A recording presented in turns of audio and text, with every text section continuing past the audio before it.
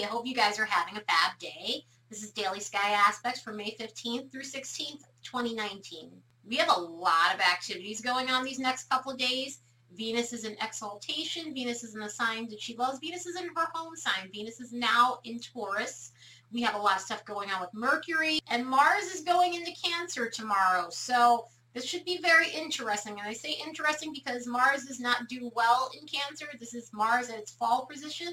So energetically, Mars is not going to be the same Mars it was for the last 6 weeks. When you look at the chart, you can definitely see some of the Mercury and Neptune influences because Neptune is going to be making a sextile with Mercury, and so there's going to be a little bit of confusion, a little bit of fog, but nothing as intense as those retrogrades we went through, nothing insane like that. It's Neptune. There's always a little veil, there's always a little haze, there's always a bit of confusion, but there's more positive coming out of this than negative. Some of that flirty energy going on from Mars is coming down because it's going to be coming out of that sextile it's making with Venus because both planets are changing signs. So, some of the energy will taper off, but it picks back up from other influences, but that's another day and another topic altogether. Basically, there's going to be a lot of just thinking and introspective energy, but not introspective energy where you're shutting yourself off. There's a little bit of that, so some of us might be feeling as though we need to shut the world out because there's a little bit of that solitude energy. But a lot of stuff is going on with Mercury. Mercury's doing that sextile with Neptune, but this is mostly the Pluto energy. And Pluto causes Mercury to delve deeper, so there's going to be a lot of that going on and a lot of clarity in situations where you were in a fog and you didn't have the answers. So Venus is finally in Taurus, and it has taken Venus at least 7 signs to get back home. So Venus is sitting comfortably. This is going to bring out the more romantic side of Venus and not, I'm just going to be blunt and say it, not the fuckboy energy you get with Venus and Aries. Venus and Aries is great for quick romances. It's great for finding your independence and your individuality in relationships, but Venus is not comfortable there. Venus is in fall position when it's in Aries, but when it's with Taurus, it's perfectly fine. It's happy. It's able to express itself.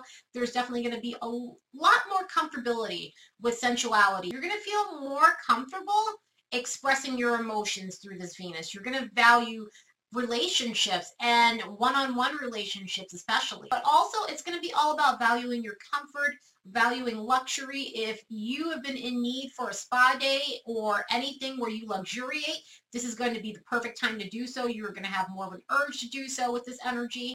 There's definitely going to be a need to indulge as well. So have fun, indulge. Obviously don't go too far because Venus and Taurus can be overindulgent, and not overindulgent in a Jupiter way, but in a Taurian way.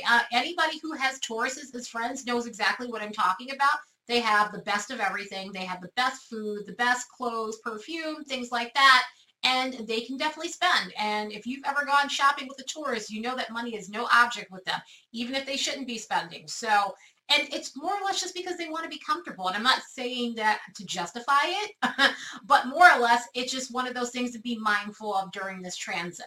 So our friend Mercury is going to be going through a bit this next couple of days, but not in a bad way. Again, this is definitely nothing like the retrogrades. This pales in comparison. Mercury is going to be making a sextile with Neptune. It's also going to be making a trine with Pluto.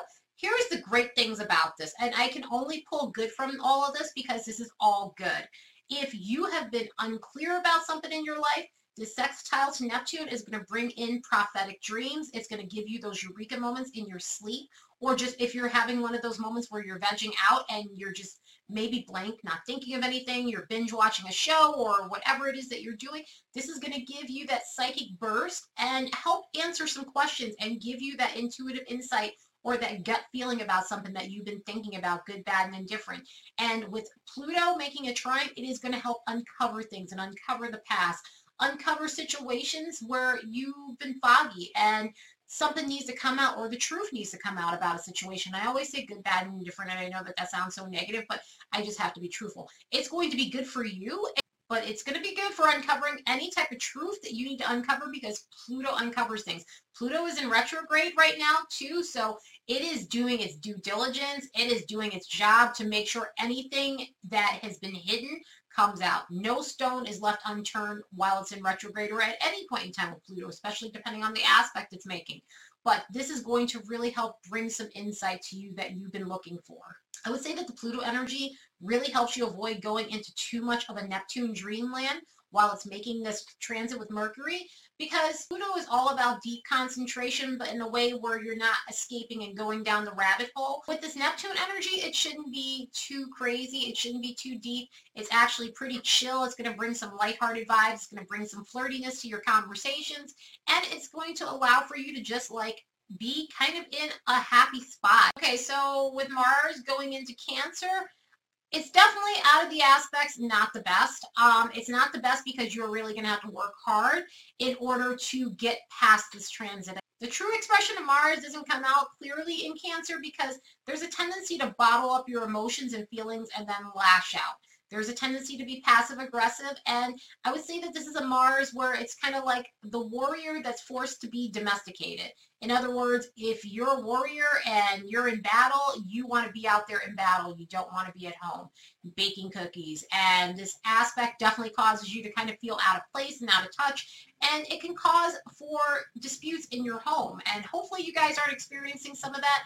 The best thing I can say with this is channel the energy the best way you can.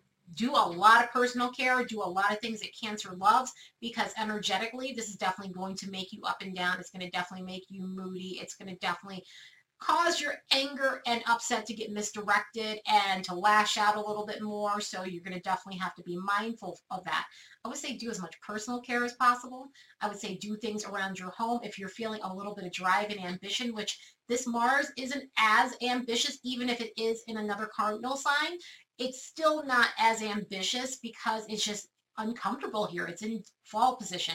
So it's not going to perform as well. So it's one of those things where if you have something that you know doesn't really work well, you have to work harder than everybody else to make it work and stuff. And this is going to definitely be one of those situations where you're going to have to take this Mars and make it work to your best advantage the best way you can. So I hope you guys can make the most of some of the other energies, because there's this one right here is not fun. This one right here is just, it is what it is, I guess, with it. And I will keep looking at it because there's going to be a lot going on with this Mars.